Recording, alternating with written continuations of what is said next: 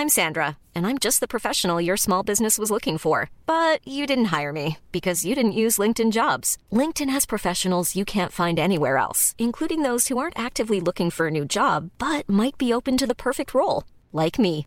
In a given month, over 70% of LinkedIn users don't visit other leading job sites. So if you're not looking on LinkedIn, you'll miss out on great candidates like Sandra. Start hiring professionals like a professional. Post your free job on linkedin.com/people today.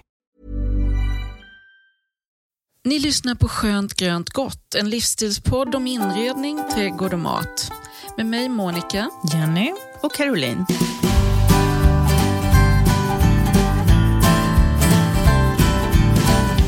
Avsnitt 28 spelar jag in tillsammans med Caroline Hoffberg och Monica Lindström, precis som vanligt. Vi träffas varannan vecka och snackar inredning, trädgård och mat. Jag heter Jenny Eskång och nu tycker jag att vi sätter igång. Alla ska vi ju idag prata lite äpple, eller säger man äppel? Vad säger du, Caroline? Säger man? Inte äppel i alla fall. Inte äppel, säger du äpple? Självklart. Vad säger du? Jag säger både och. Ja, jag med. Är inte det efter olika Dialekt. sammanhang? Det är nog dialektalt bara kanske. Ja, Jag tänker så. Ja, Men jag just tänker, Monica är ju från Kalmar men bor i Stockholm. Så jag pratar svengelska. Ja, men du säger äpple, tror jag. Ja, det är nog. Men du, Janne, säger alltid äppel. Jag har inte hört något annat. Nej, det kanske är så. Ja. Äppel. Ja. Jag bara tänkte på det när jag satt och skrev, så tänkte jag, men vad heter det egentligen? Men vi kanske kan se i slutet på det här avsnittet vad du säger. Hur många äpplen. Ja. Eller om hon har blivit påverkad. Om Jenny har blivit påverkad. Kanske bara säga apples. Apples, yes. Why not? Det är enklare. Ja, anyway. Alltså, äppel är ju ett av de mest odlade fruktträden faktiskt. Barn älskar att klättra i träd och som vuxen är det ju fantastiskt att sitta i skuggan under äppelträdet och fika, det vill man ju. Alla vill ju ha träd att sitta under. Självklart är smaken viktig. De flesta vill ju inte att det ska vara mjöligt. När alla kommer till mig och köper äppelträd så säger de så här: jag vill ha ett äpple, det får absolut inte vara mjöligt. Men jag tror att alla som har erfarenhet av de här mjöliga sommaräpplena, det är sommaräpplen som barn. Då vill man inte ha det. Det är som att det fastnar i munnen. Ja. Men jag tänker också att det kan vara när äpplena har varit mogna ett tag och man har lagrat dem lite, då blir de ju lite mjöliga mot slutet. Och man tänker som, jag tycker ju inte att Ingrid Marie, det här juläpplet, är mjöligt. Men i slutet av säsongen när man äter det i februari, det är ju inte krispigt längre. Nej. Men är det också att vi har vant oss vid köpäpplen? Vi sparar inte äpple lika mycket som vi gjorde förr. Kanske. Ja, det kanske kan vara så. Granny Smith har blivit liksom förebilden. Ja, och de kan leva synd. som en köpt rulltårta i 10 år ungefär. Det är faktiskt skitläskigt. Men glömmer man äpplen i sin fruktskål hemma i rumstemperatur, då blir de ju också mjöliga. Och det blir de ju. Ja. Så det är också en föråldringsprocess i äpplet. Liksom. Även för äpplet. För äpplet, de blir riktiga torrisar. Anyway, smaken på äpplen som odlas i Sverige blir väldigt, väldigt bra. Och det beror på att vi har svala sensommar- och höstnätter. Och när man väljer sort så ska man ofta tänka på, tycker jag, när man vill skörda helt enkelt. Sensommar, höst eller om man vill ha ett vinteräppel som ska lagras. Först ut att mogna är ett som heter Silvia eller Transparent Blanche. Båda är fina till mos och kräm, men de går absolut inte att lagra utan de är for the moment. Är Silvia lika mjöligt som Transparent Blanche? Ja, de första är det och det är de som mognar i, tänk sista veckan på augusti typ. Då kommer de och då... De är som perfekta på trädet i 3 dagar känns det som. Sen ligger alla på backen. Sen i september så mognar Discovery, Alice och James Grieve. Och det skulle jag säga är de perfekta som mellanmålsfrukterna har med sig i väskan eller så. Och vill du spara äpplena så är det de som mognar sent som man ska satsa på. Till exempel Lobo, Kim, Gravensteiner eller Ingrid Marie som vi pratade om. Åkerö då? Åkerö, absolut. Ja. Alltså, det finns ju massor med sorter. Åkerö är mitt älsklingsäpple. Är det ditt favoritäppel? För ofta köper man ju ett äppelträd som man har connectat med barndomsminnen. Eller köper du röda äppel i affären så ska du ju välja att köpa ett äppelträd med röda äpplen. För då äter man inte så mycket gröna helt enkelt. Så det är lite vilka man brukar köpa liksom, i affären som väljer vad man vill ha för äppelträd. Och det är jättesvårt att få åkerö i vanliga affärer. Ja, det är det verkligen. Det är så där man blir lycklig när man ser att det finns den möjligheten. Och det är ett bra matäppel också, är det inte det? I paj och så, eller absolut. hur? Jag tror men det är så friskt, det är så aromatiskt, syrligt, fast i konsistensen. Ja, det är bara bra. Bara bra. Ja.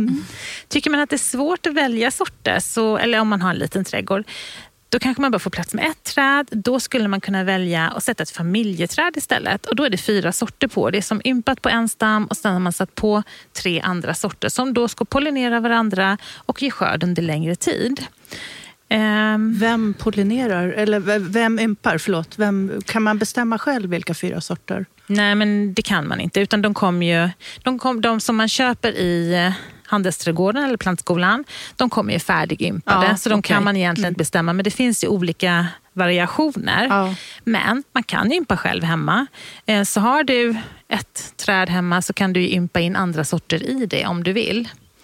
Det är ett helt eget program. Ja. Det låter så. Nästa år. Kom ihåg det. Ja. Men hörni, jag tänker på det här med sorter. Jag som har en gammal ärvd trädgård vet ju inte alltid vilka sorter jag har. Är det så? Ja, jag har bara koll på några enstaka. Men nu har jag fått reda på att det finns... Alltså, du kan ju självklart gå till en pomolog och få dem art- eller sortbestämda. Och det är ju ganska populärt. Ja, nästan varje trädgårdsförening har ju det på hösten så här. Då har de en helg som man kan komma med sitt äpple som man undrar över. Men så finns det en äppelapp som görs av Nordiska museet. De har ju en gård uppe i Sörmland någonstans utanför Eskilstuna, tror jag, Julita gård. Just det. Du vet du var den ligger, va? Ja, det är nästan mina hemtrakter. Ja, precis. Och den drivs av Nordiska museet. Jaha. Trädgårdsmästarna där och pomologerna där har utvecklat en äppelapp.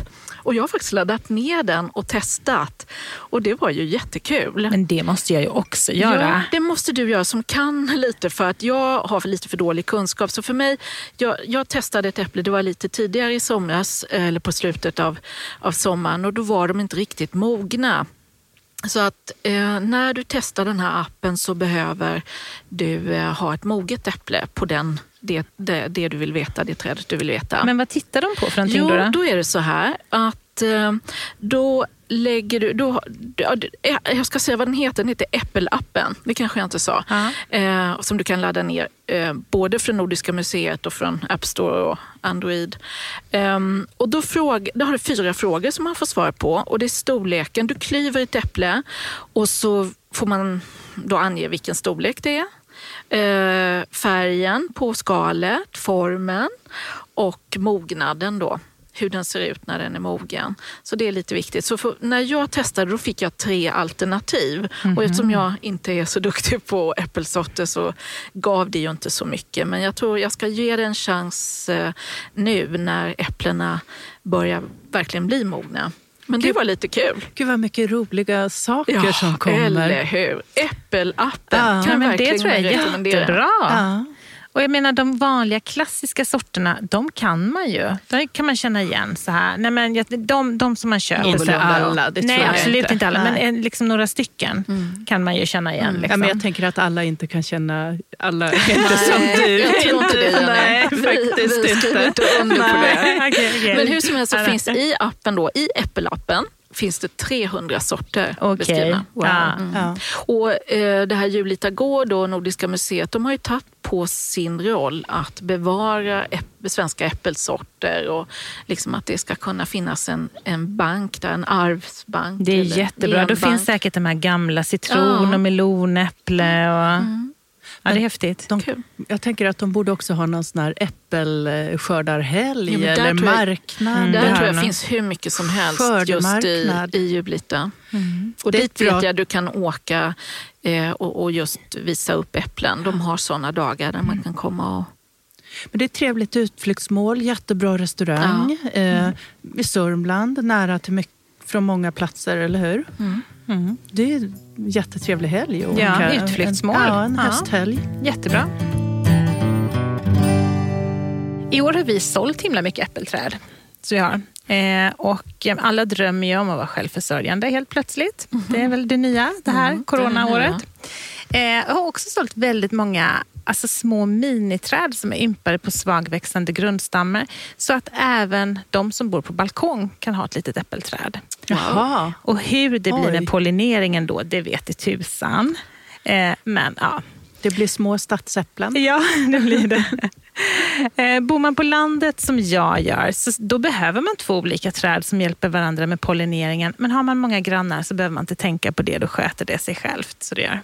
Det är så roligt, för det kommer du tillbaka till ofta med alla fruktträd. Och det måste jag säga var någonting jag inte visste innan vi började med den här jag tänker, köper man träd? Nej, men det här att man ska ha 2 av olika. Ja, jag tänker att man kan känna sig lite lurad annars om man inte får den informationen. Om man köper ett träd och tänker att nej, men nu ska jag gå hem och få ett jättefint päronträd. Och sen så kommer det aldrig några päron. Då blir man väl lite bitter. Verkligen. Typ. Det är ju inte alla som har plats heller att köpa 2. Nej, kanske precis. man på balkongen. Ja, precis. Ja, om man bor i radhus. Ja, men då kan det vara ett familjeträd istället. Ja. Det är perfekt. Jag tänkte att prata lite om hur man planterar det här äppelträdet helt enkelt. Jag tycker att det är enkelt att plantera ett äppelträd. Det klarar faktiskt alla. Man väljer en vindskyddad solig plats där trädet har väldigt gott om plats att växa på. Det vill inte stå för trångt. Jorden ska vara näringsrik, ogräsfri och väldränerad. Och som jag brukar tjata om jorden så säger jag ju som vanligt, köp ingen billig jord och sätt ditt fina träd i. Men blanda gärna upp påsjorden som du köper med jorden som du gräver upp. För jag tycker att det blir bättre struktur på den då. Påsjorden är ju så himla fluffig så den sjunker ner rätt mycket. Ibland så sätter det sig liksom. Är jorden runt om väldigt kompakt och man inte gräver tillräckligt stort så kan det här hålet bli som en hink nästan. Och då får trädet svårt att skicka ut rötter åt sidorna och då tar det längre tid för trädet att bli stadigt. Men ska man luckra upp en större grop då? Ja, jag tycker det. Jag tycker det, för då får man mycket snabbare en tillväxt liksom, som man får. Det är väldigt viktigt att plantera trädet i samma höjd som det står i krukan. Och så tänker man på att förädlingsstället ska vara ovan jord, annars påverkas tillväxten. Och förädlingsstället? Det är ju den här knölen som är allra längst ner. Man ser tydligt, det brukar vara kanske ungefär 10 centimeter lite tjockare längst ner på trädet. Det ska vara ovan jord. Sen fyller man på med jord ordentligt, trampar det på plats. Men översta lagret ska vara ganska luckert. Och sen vattnar man ordentligt. Och det går jättebra att plantera från tidig vår till sen höst. Så det är absolut inte för sent än. Utan hela oktober är ute. Det är bara att sätta äppelträd. Det är inga problem alls. Men om man planterar äppelträd så här på hösten, jag tänker vattning och så, då behöver man inte vattna så mycket heller. Nej, vet du, då brukar jag bara vattna någon gång och sen kanske om det är väldigt blåsigt så det blåser torrt en gång till. Medan planterar man vår och sommar så måste man ju passa med vattning jättemycket. Så det är en stor vinst att plantera på hösten. Ja. Alltså skötselmässigt. Ja, definitivt är det. Och jag tycker fler borde göra det egentligen med allting i trädgården. Inte bara äppelträd utan framför höstplantering. Ja, men jag tror man tänker så här att det kanske att de är så sköra och späda oavsett om det är äppelträd eller vad man än planterar, att de inte överlever vintern och kylan. Att man tar för givet att man planterar saker på våren när värmen kommer och det börjar spira. Det är väl att man är så sugen att sätta igång på våren kanske. Ja, jag tror det är mer mentalt faktiskt. Att man är färdig med att vara ute på hösten så man vill gå in. Och på våren vill vi ut och fånga soltimmarna. Så jag tror att det är mer mentalt. Men förr planterade man nästan bara på hösten. Som jag gjorde. Innan man planterar trädet så är det väldigt viktigt att det är blött. Så låt gärna trädet stå i en hink med vatten så det får dra till sig medan du gräver gropen. Och gropen får gärna vara stor. Alltså allra minst 50 cm bred och djup. Men desto mer du gräver, desto mer tillväxt får du. Så orkar du gräva typ 80 cm djupt och brett. Då får du ett fantastiskt träd. Och sen är det här med gnagskydd. Jag vet inte, har du mycket rådjur och kaniner, Monica, eller? Alla. Jag har bara planterat något nytt träd. Och där har vi haft skydd runt. Ja. Och det fick jag faktiskt i present, det trädet. Kom jag på nu, för ganska länge sedan. Hur länge ska man ha det där gnagskyddet kvar? Jag kanske borde plocka bort nu. Ja, alltså de äter ju mest på unga träd. De brukar inte fortsätta äta på den när det är väldigt, väldigt kraftigt och tjockt och vedartat. Gud vad bra, det fick jag lite kom ihåg. Men tänk i alla fall, ja, men tänk i alla fall 3 år. Ja, men det har stått där 7 år. Ja, då är det inte så gott längre. Du vet, rådjur och harar och kaniner, de äter. Jag tänkte de äter först de här unga fina skotten som är mjälla, och de vill ju som vi ha primörerna liksom. Precis. Eller hur? De vill inte ha en vedartad fyrbenta gourmet. Ja, fyrbenta gourmet. Men så på med gnagskydd om ni behöver det. Sen tycker jag att det är jättebra att hålla en öppen yta runt trädet, gärna med bark till exempel, så att det slipper konkurrera med ogräs och gräs. Och också för att har man en öppen yta runt om så skadar man inte trädet när man klipper gräset, antingen med gräsklippare eller med trimmer. Annars är det väldigt lätt, alla som går och trimmar, att helt plötsligt trimmar man sönder själva barken på stammen. Efter ungefär 1 år så har näringen gått ur jorden, och då är det dags att börja gödsla igen. Så man gödslar maj-juni någon gång på vårkvisten ungefär sådär. Det gäller mest nya träd då? Ja, sen när de är etablerade så klarar de sig själva liksom. Ett nyplanterat äppelträd bör beskäras för att bygga upp en stadig och vacker krona. Och första vårvintern så gör man en grundbeskärning.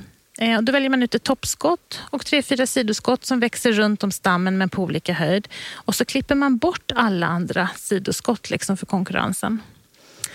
Man kan tänka på att man lägger snittet lite precis ovanför en knopp, lite snett. Skottet ska ju riktas utåt, för med den beskärningen så styr man ju nästa års tillväxt, och man vill ju inte att grenar ska växa in i kronan liksom. Så man vill ju att det ska komma luft och ljus in på frukterna för att det ska bli bra. Och det håller sig mycket friskare då. Sen när trädet är lite äldre så kan man gå över på sensommarbeskärning istället. Och då är det där med familjeträden, att man bara tänker på att man inte bara choppar bort en hel gren, för då tar man ju bort en hel sort. Och det är jäkligt trist. Så ha koll på de ympade grenarna. Nu så här på hösten så sätter vi ut limringar på träden. Det gör man innan första frosten nu på hösten. Vad heter det? Limring. Ja, limringar. Limringar. Och då, de som binder man runt stammen, ungefär 80 centimeter upp på stammen. Och det är som en klisterremsa liksom. Och det är mätarfjärilens larver. De kaläter ju våren på typ ett par dagar. Kaläter träden på våren på bara ett par dagar. Och det nu på hösten så kryper honorna upp liksom och lägger sig i grenväcken för att para sig. Och det är alltså det man vill stoppa med limringarna. Så kasta er ut, köp ett äppelträd eller flera och sätt på limring och gnagskydd, vattna och sätt er ner och vänta på en magisk vårblomning. Fastnar de i limringen eller har de en lukt som skrämmer? Nej, de fastnar. De fastnar. Blir en plågsam död. Jag skulle säga, ska vi inte linda in det här? Jag ska inte gå in på Caroline, det. man kan inte rädda alla. Alltså, på riktigt.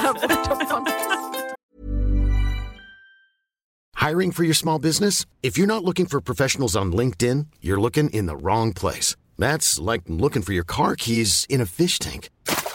LinkedIn helps you hire professionals you can't find anywhere else, even those who aren't actively searching for a new job but might be open to the perfect role. In a given month, over 70% of LinkedIn users don't even visit other leading job sites. So start looking in the right place. With LinkedIn, you can hire professionals like a professional. Post your free job on linkedin.com/people today. Planning for your next trip? Elevate your travel style with Quince. Quince has all the jet-setting essentials you'll want for your next getaway, like European linen, premium luggage options, buttery soft Italian leather bags, and so much more. And it's all priced at 50 to 80% less than similar brands. Plus, Quince only works with factories that use safe and ethical manufacturing practices. Pack your bags with high-quality essentials you'll be wearing for vacations to come with Quince. Go to quince.com/trip for free shipping and 365-day returns. Hej, Jenny Eskång här. Ni lyssnar på Skönt grönt gott med mig, Monica Lindström och Caroline Hoffberg. Vad gör man av sina äpplen då? Jag har en ganska stor äppelodling. Jag har så en gammal trädgård med massvis med äppelträd. Så det är omöjligt att baka och göra pajer och sånt med allting. Men vi brukar faktiskt lämna bort och göra en must. Det är ju ett väldigt bra sätt att ta hand om mycket äpplen. Men klarar ni att plocka äpplena själva? Ja. Det vi har sån här lång förlängningspinne med en plockare längst upp. Den funkar faktiskt jättebra. En mänsklig plockare längst upp? Nej, det här är ju med en manuell pinne. En mänsklig pinne från Bauhaus. Ja, typ. En sån. Men jag har blivit lite sugen på att försöka göra egen äppelmust. Jag har sett att det finns såna här pressar eller råpressar som man kan köpa på byggvaruhusen för en 1000-lapp ungefär. Är det de som ser ut som såna här trätunnor på ben? Ja, snygga, med såna presskran. Lite vingårdsinspirerade. Eller hur? Ja, de är jättefina. Så att det är lite, kanske inte kommer hända i år, men så småningom i alla fall. Och det verkar väldigt enkelt. Man ska bara göra rent äpplena, lägga dem i en balja och tvätta av dem, sortera bort dem som är dåliga. Och sen kan du lägga dem i den här pressen och pressa ner dem så att du får ut vätskan. Du kan ju göra det i liksom lite mindre skala vi pratar om sån här slow juicer eller juicemaskin och så också. Men du behöver inte hetta upp det sen? Jo, det behöver du ju. Om du ska få hållbarhet på det så behöver du ju, vad säger man? Inte sterilisera. Nej, men det heter ju att Pasteurisera heter det. Upphettning, som med mjölk och så. Ja, så då värmer man upp det till 77 grader. Och sen efter det så kan du ju buteljera det. Men behöver man tillsätta typ citronsyra, natriumbensat? Inte det som jag har läst så behöver man inte det. Nej, jag tror inte att någonting är tillsatt. Och använder man såna här lite bygelflaskor så att man kan tillsluta ordentligt, så man måste nog göra rent flaskorna ordentligt naturligtvis. Det är ju viktigt, och korkarna. Absolut. Men jag menar, annars som du ska göra det på små flaskor så då måste du ju ha någon sån här som en kapsylmaskin liksom, att man sätter på kapsyl. Men jag tänkte att man kunde göra det i såna här, investera i ett gäng snyggflaskor. Absolut. Och det kan man ju köpa på såna här lagerhouse. Ja, de billiga. Billigt numera. Det behöver inte vara dyrt för att de är snygga, så att säga. Men för jag vet att den har ju rätt lång hållbarhet. När vi lämnar in våra äppel så får vi dem i såna 3 liters bag-in-box. Liksom. De håller ju ett år. Ja. Mm. Det är ju skitbra. Och den är ju pasteuriserad. Ja, det är den. Den är pasteuriserad. Jag brukar hämta den när den precis kommer ut och varm. Och jag tycker lite kul om man ska lämna in frukt och göra... Alltså, många ställen får man ju bara lämna och så får man någonting tillbaka. Man vet ju inte om det är sina egna äpplen. Man vill ju ha sina egna. Ja, och det kan man faktiskt... Det finns många ställen som gör det. Det brukar ta lite längre tid då. Men det är ju lite kul att ha sina egna. Ja, men det är klart. Jag tycker det är grejen. Jämföra blandningarna och sötman och sådär från år från år. Ja, och har man odlat och plockat. Eller hur, gjort hela det jobbet. Ja, annars blir det lite som ett vinkooperativ. Ja, precis. Så här, vad är det så lantvin. Ja, precis. En blandning. Men med sötman kan det verkligen vara beroende på när man plockar dem, eller hur? Ju längre om du vill ha en friskare must, då ska du ta en större del omogna äpplen. Ja. Jag vet, något år så skördade vi för mycket omoget och då var det rätt syrligt. Alltså det gör vi inte om. Vi tog det jättetidigt i september och det blev inte bra. Nej, så jag tänker att man ska inte få bråttom. Men det beror på vad man gillar naturligtvis. Ja. Men då får man värma och ta lite honung i. Ja, det får man kanske göra. Lite höstdryck. Sen är det ju många muster i alla fall i Stockholmstrakten som har börjat göra cider. Och det är ju jättespännande. Ja, det är nog väldigt modernt faktiskt, skulle jag säga. Finns det någon i Kalmar som... Jag vet inte det riktigt, men jag vet att vi har börjat att plocka hem såna här cideräppelträd i speciella sorter. Det är speciella sorter. Lite inspirerat av England. Så jag tror att vi har 3 olika äppelsorter hemma. Nu kommer jag inte ihåg vad de heter bara för det, men det är lite spännande faktiskt. Kul. Ja, det tycker jag är en kul utveckling. Det är lite mer som vintillverkning. Jäst och socker.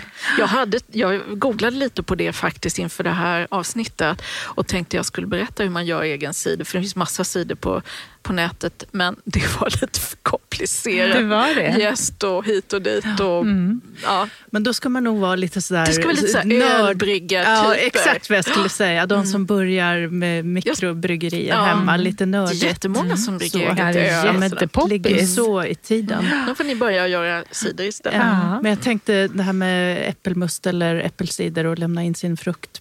Om man inte har egna träd så kan man gå in och titta på Äkta Vara på deras hemsida. Det är smart. Jag tror jag har pratat om det någon gång förut. Men där kan man klicka in sig på fliken som heter fruktförmedling. Och då visar de, alltså många har ju stora skördar som de inte... Som är ett problem Ja, faktiskt.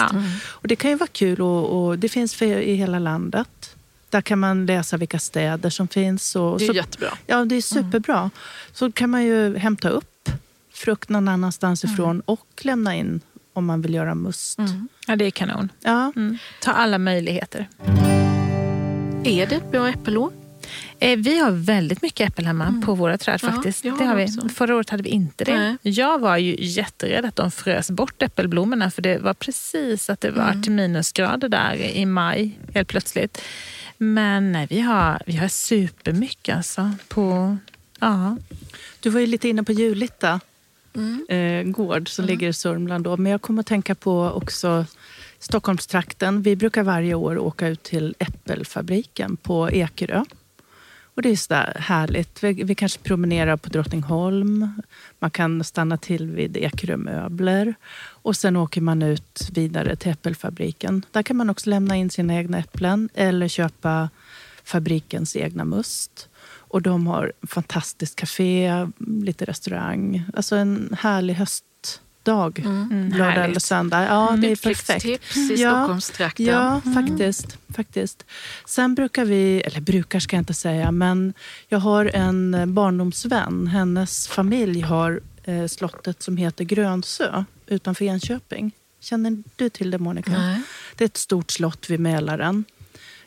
Också tillgängligt från om man bor i Uppland, Sörmland, Stockholm. Och de har också den här enorm äppelträdgård. Det är deras grej. Så där kan man kan googla och gå in på Grönsö. Grönsö med 2 ö på slutet. Och titta vilka äppelhelger de har. Trevligt. Ja, det är också sån här fin höstäpplig utflykt. Som om man bor i mellersta delen av landet. Då. Och annars har vi ju Kivik och Österlen och alla orter har väl sin Äppellund. Äppellund, ja precis. Och vi har ju din. Ja, precis. Vi får komma till min trädgård. Vi får hjälpa till att plocka och artbestämma. Ja, det skulle vara kul. Ja. Monica, vad ska vi göra av dina äppel? Alltså, jag är jättetråkig. Jag gör egentligen bara en enda äppelkaka. Men det är en sån där som vi har gjort i familjen i alla tider. Och den kallas för äppelknäck. Ja, man lägger liksom äpplena i botten och degen ovanpå. Och om man låter degen gräddas lite ordentligt så det blir lite färg på den, då blir det som en liten hårdare skorpa och det blir väldigt gott. Och det är väl därför den heter knäck då, antar jag. Är det socker eller något i degen som karamelliseras? Eller? Jag ska försöka ge dig receptet här, Caroline. Får du säga vad du tror att det beror på. Det är 150 gram smör, 3 deciliter mjöl och 1 deciliter socker. Säger det dig något? Ja, lite mer socker än en vanlig pajdeg. Ja, men den är sjukt god kan jag säga. Och då tar man 6 äpplen, 3/4 deciliter socker och strö över dem och så 1/2 deciliter vatten. Så det här lägger man i en smörad form, äpplena och vatten och socker i en smörad form och så eventuellt lite kanel. Och sen lägger man den degen över, bara trycker ut den. Den är något mellanting mellan en kavlad deg och en smuldeg. Så den kan man bara dutta ut över så smälter den ihop. Det blir lite som ett paket. Ja. När man öppnar så får man se vad man har under. Ja, precis. Men det är ett litet tips på äppelknäck. Det låter jättegott. För mig är det alltid ett måste ha kanel till äppel. Ja, det passar ju bra. Ja, eller kardemumma kanske. Kardemumma också jättegott. Ja. Men jag tänker, Caroline, du har ju säkert mycket mer tips på pajer och degar och sånt. Ja, men det som är så kul med Monica, det är att det hon gör, då blir det alltid så bra. Du har din familjeäppelpaj och sen har du citron- och marängpaj. Du vet, jag kan bara 2 desserter. Ja, men då blir det så bra också. Ja, jag har tränat mycket på dem. Men du är aldrig så som blir inspirerad så du provar något nytt? Väldigt sällan. Väldigt sällan. Ja, med mat gör det ju. Mat kanske, men just äppelkaka gör jag precis bara den. Men jag tror de flesta har sitt familjerecept kanske. Ja. Med eller så, äpplen och så upptäcker man någonting så håller man fast vid det. Ja. Likadant med rabarber gör jag en speciell. Och... Ja, men jag tror många håller på sitt lite så Men det har är ju det, familjerecept. att det är så roligt att lyckas. Ja, man blir ju lite chansa. bitter ifall man misslyckas. Så det är För ofta alltid ska man testament. bjuda någon och så känner man, jag gör det där gamla vanliga som jag kan. För man gör ju inte en stor paj till sig själv kanske. Så. Men den är ju så kul, den som du sa, för att det är deg ovanpå. Ofta gör man ju degen under, i alla fall jag gör det. En paj liksom. Och ibland kanske om man orkar och har inspiration så kavlar man ut sådana där remsor så det blir lite snygg paj också. Så. Men när du gör din paj, då spelar det egentligen ingen roll vilken form du har. Nej, jag har ju nästan alltid en keramikform tänker jag. Ja. Och, alltså, jag har, gärna lite högre. Ja. Alltså jag har jättemånga vackra keramikformar sån där som man inte kan låta bli att köpa om man är på semester i Frankrike eller Toscana, ni vet Portugal, Spanien. Ni ser de här formarna. Ja, och rustika, vackra. De kanske har lite ingraverade mönster eller sådär. Och jag har köpt genom åren och ger bort till presenter när man kommer hem en sån där pajform. Eller pajform, gratängform och så. Men egentligen så är de fullständigt värdelösa att göra paj i. Även om man säger då? paj. Alltså, de leder inte värme tillräckligt bra. För att de är för tjocka? Ja, metall leder värme mycket bättre än keramik. Det säger sig självt egentligen. Så man riskerar att pajen inte blir genomgräddad helt enkelt. Att den blir lite svampig nästan kanske.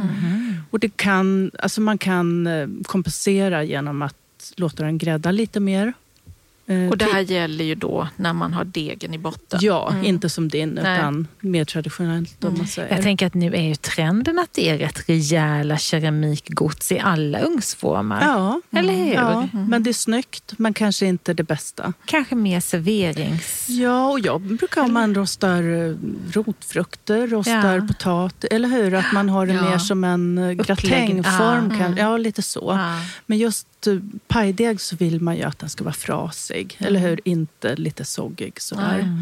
Så att därför är de här med löstagbar kant, metall, ni vet, springformarna, det är ju de optimala egentligen. Sen är det också, jag ska inte säga att det är vanligt, men det finns de som ställer sin pajform på en plåt istället för galler. Ja, för det tänker man ju ska leda värmen kanske då. Ja, och så gör det inte riktigt det, utan det stoppar upp. Så man ska ha så fritt som möjligt från undervärmen på ugnen så att säga. Så ingen plåt heller. Men sen finns det lite andra tips om man ska lyckas med den traditionella pajdegen.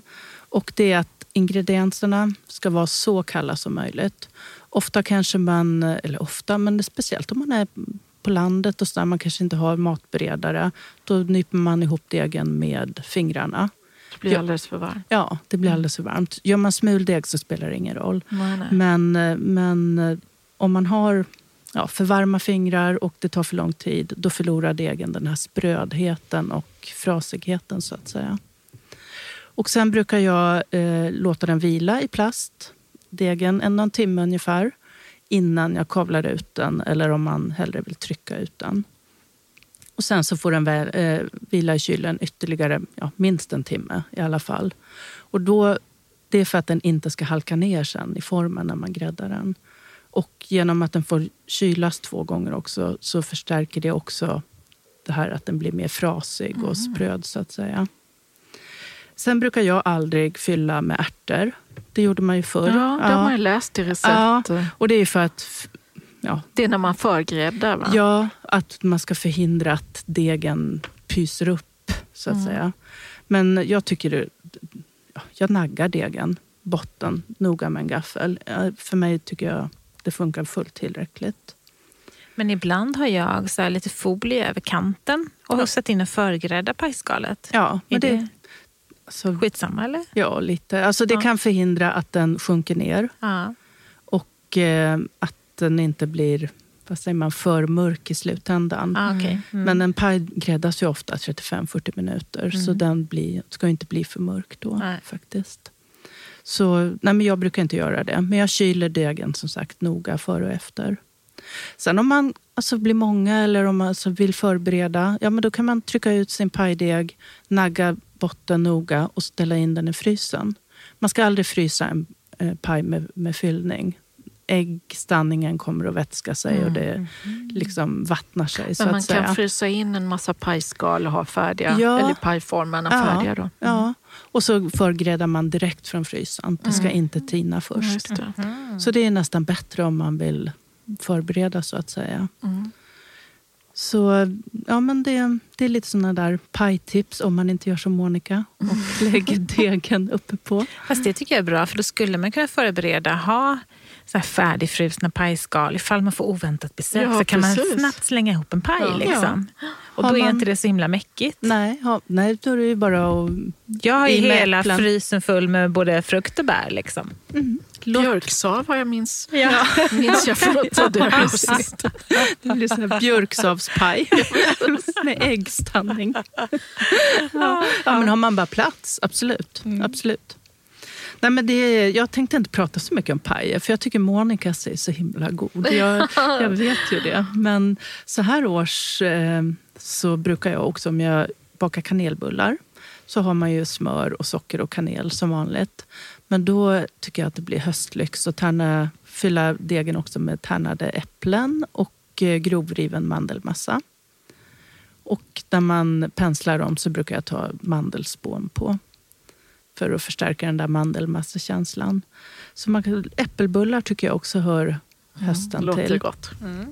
Och ja, men morötter och rödbetor och så, det är också höst. Men jag brukar också, när det finns mycket äpplen, byta ut de rårivna morötterna mot äpplen i mitt recept som jag har för morotskaka. Jaha, det har jag aldrig provat. Men den har ju också såna goda varma kryddor. Ni vet, kanel, kardemumma, ingefära.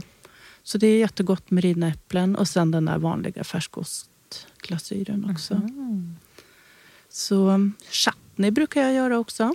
Ja, du är ju chutneydrottning. Jag är chutneydrottning, eller hur? Jag älskar chutney. Jag tycker det är så himla smidigt. Men finns det tillräckligt syre? Jag tänker, du har ju pratat tidigare, i våras gav du ett recept på rabarberchutney. Och det är ju ganska mycket syre i den. Jag tror att jag har gjort 4 eller 5 omgångar av den. Den var fantastisk. Alla som jag bjuder på middag bara älskar den. Ja, men då kanske ni vill göra min äppelchutney. Det vill du. Berätta. Men syran får man ju från äppelcidervinäger såklart när det är äppelchutney. Ja, det är klart. Det är klart. Men egentligen är det samma princip. Det är så himla busenkelt. För man stoppar ju alla ingredienser i en gryta. Eller hur? Det gör man ju med rabarberchutneyn också. Och sen så får den koka tills den tjocknar. Det brukar ta 45 minuter, en timme ungefär. Och då får den koka alltså utan lock, eftersom vätskan ska dunsta och den ska tjockna. Så i min gryta så lägger jag 1 liter skalade äppelbitar, 2 hackade gula lökar, 1 till 2 hackade vitlökar och en chilifrukt som jag känner ur lite slarvigt och hackar också. Det beror ju på hur mycket sting man vill ha i den så att säga. Tar man bort alla kärnor och alla väggar, då blir det inget drag i den. 1 deciliter russin, 2 deciliter rörsocker och sen då den här äppelcidervinägern, 1 deciliter. En kanelstång och sen brukar jag ha 2 matskedar hackad ingefära. Ungefär 1/2 matsked salt och 1 kryddmått chilipeppar. Så ner med de ingredienserna, låt koka utan lock 45 minuter till en timme och sen får man smaka av saltmängden igen då. Och det passar ju till allting egentligen, eller hur? Och till höstens stek, grytor. älgsteken. Ja, Eller Lite man har ju ibland äppelmos som en sån här tillbehör till stek. Men det där känns ju lite mer... Ja. Det är lite mer smak i det. Det är jättegott. För äppelmos är bara en sockerhög liksom. Eller hur? Ja, det är socker här också. Men det känns kanske mindre sockrigt med balansen med syran. Och man kan höra det som smaksättningar i grytor också. Aha. Eller hur? Det är klart. Ner med ett par matskedar, en halv deciliter, en deciliter i grytan. Jättegott. Skulle man också kunna röra ihop det med någon crème fraîche? Såklart. Ja, så att det blir en sås. Eller hur? En kall sås. Ja, absolut. Ja, men det är så bra. Och det är tacksamt till så mycket. Så inga mer kakor för min del, utan det blir... Allt socker får vi i oss i form av såser istället och köttnissar. Och så i med vinäger så känner vi oss nyttiga. Då känner vi inte någon sockermängd. Äppelhälsokost på burk. Men jag torkar ju mycket äppel också, jag har sagt det förut. Men jag börjar min morgon med havregrynsgröt och... Alltså det är jättegott med torkade, om man liksom småhackar och torkar äppel. Så har man det som ett litet strössel att ströra över. Ja, men allt med olika konsenstenser är ju trevligt. Ja, eller faktiskt. Hur? Och få lite knaster. Ja, precis. Så det är ju som istället för russin liksom, kan man säga. Ja, absolut. Man kan göra mycket med äppel. Världens bästa fruktträd. I avsnitt 28 har vi avhandlat ämnet äpple. Och om 2 veckor så kör vi svamptema och höstfärger. Och ni vet att ni hittar oss på Facebook och Instagram. Där heter vi Skönt grönt gott utan prickar över ö. Där bjuder Carolina så ofta på smarriga recept och Monica, vi bjuder mest på oss själva. Stort tack för att ni lyssnar. Inte fy skam. Hörrni, vi hörs snart igen. Tack och hej. Tack, hej. Hej, hej.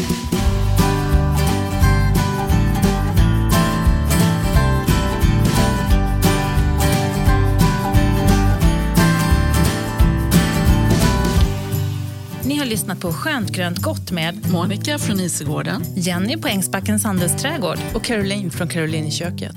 Följ oss gärna på Instagram, där heter vi Skönt grönt gott utan prickar över ö. Skönt grönt gott produceras av Studio Nyström. Vi riktar också ett stort tack till vår sponsor Hemmets Journal.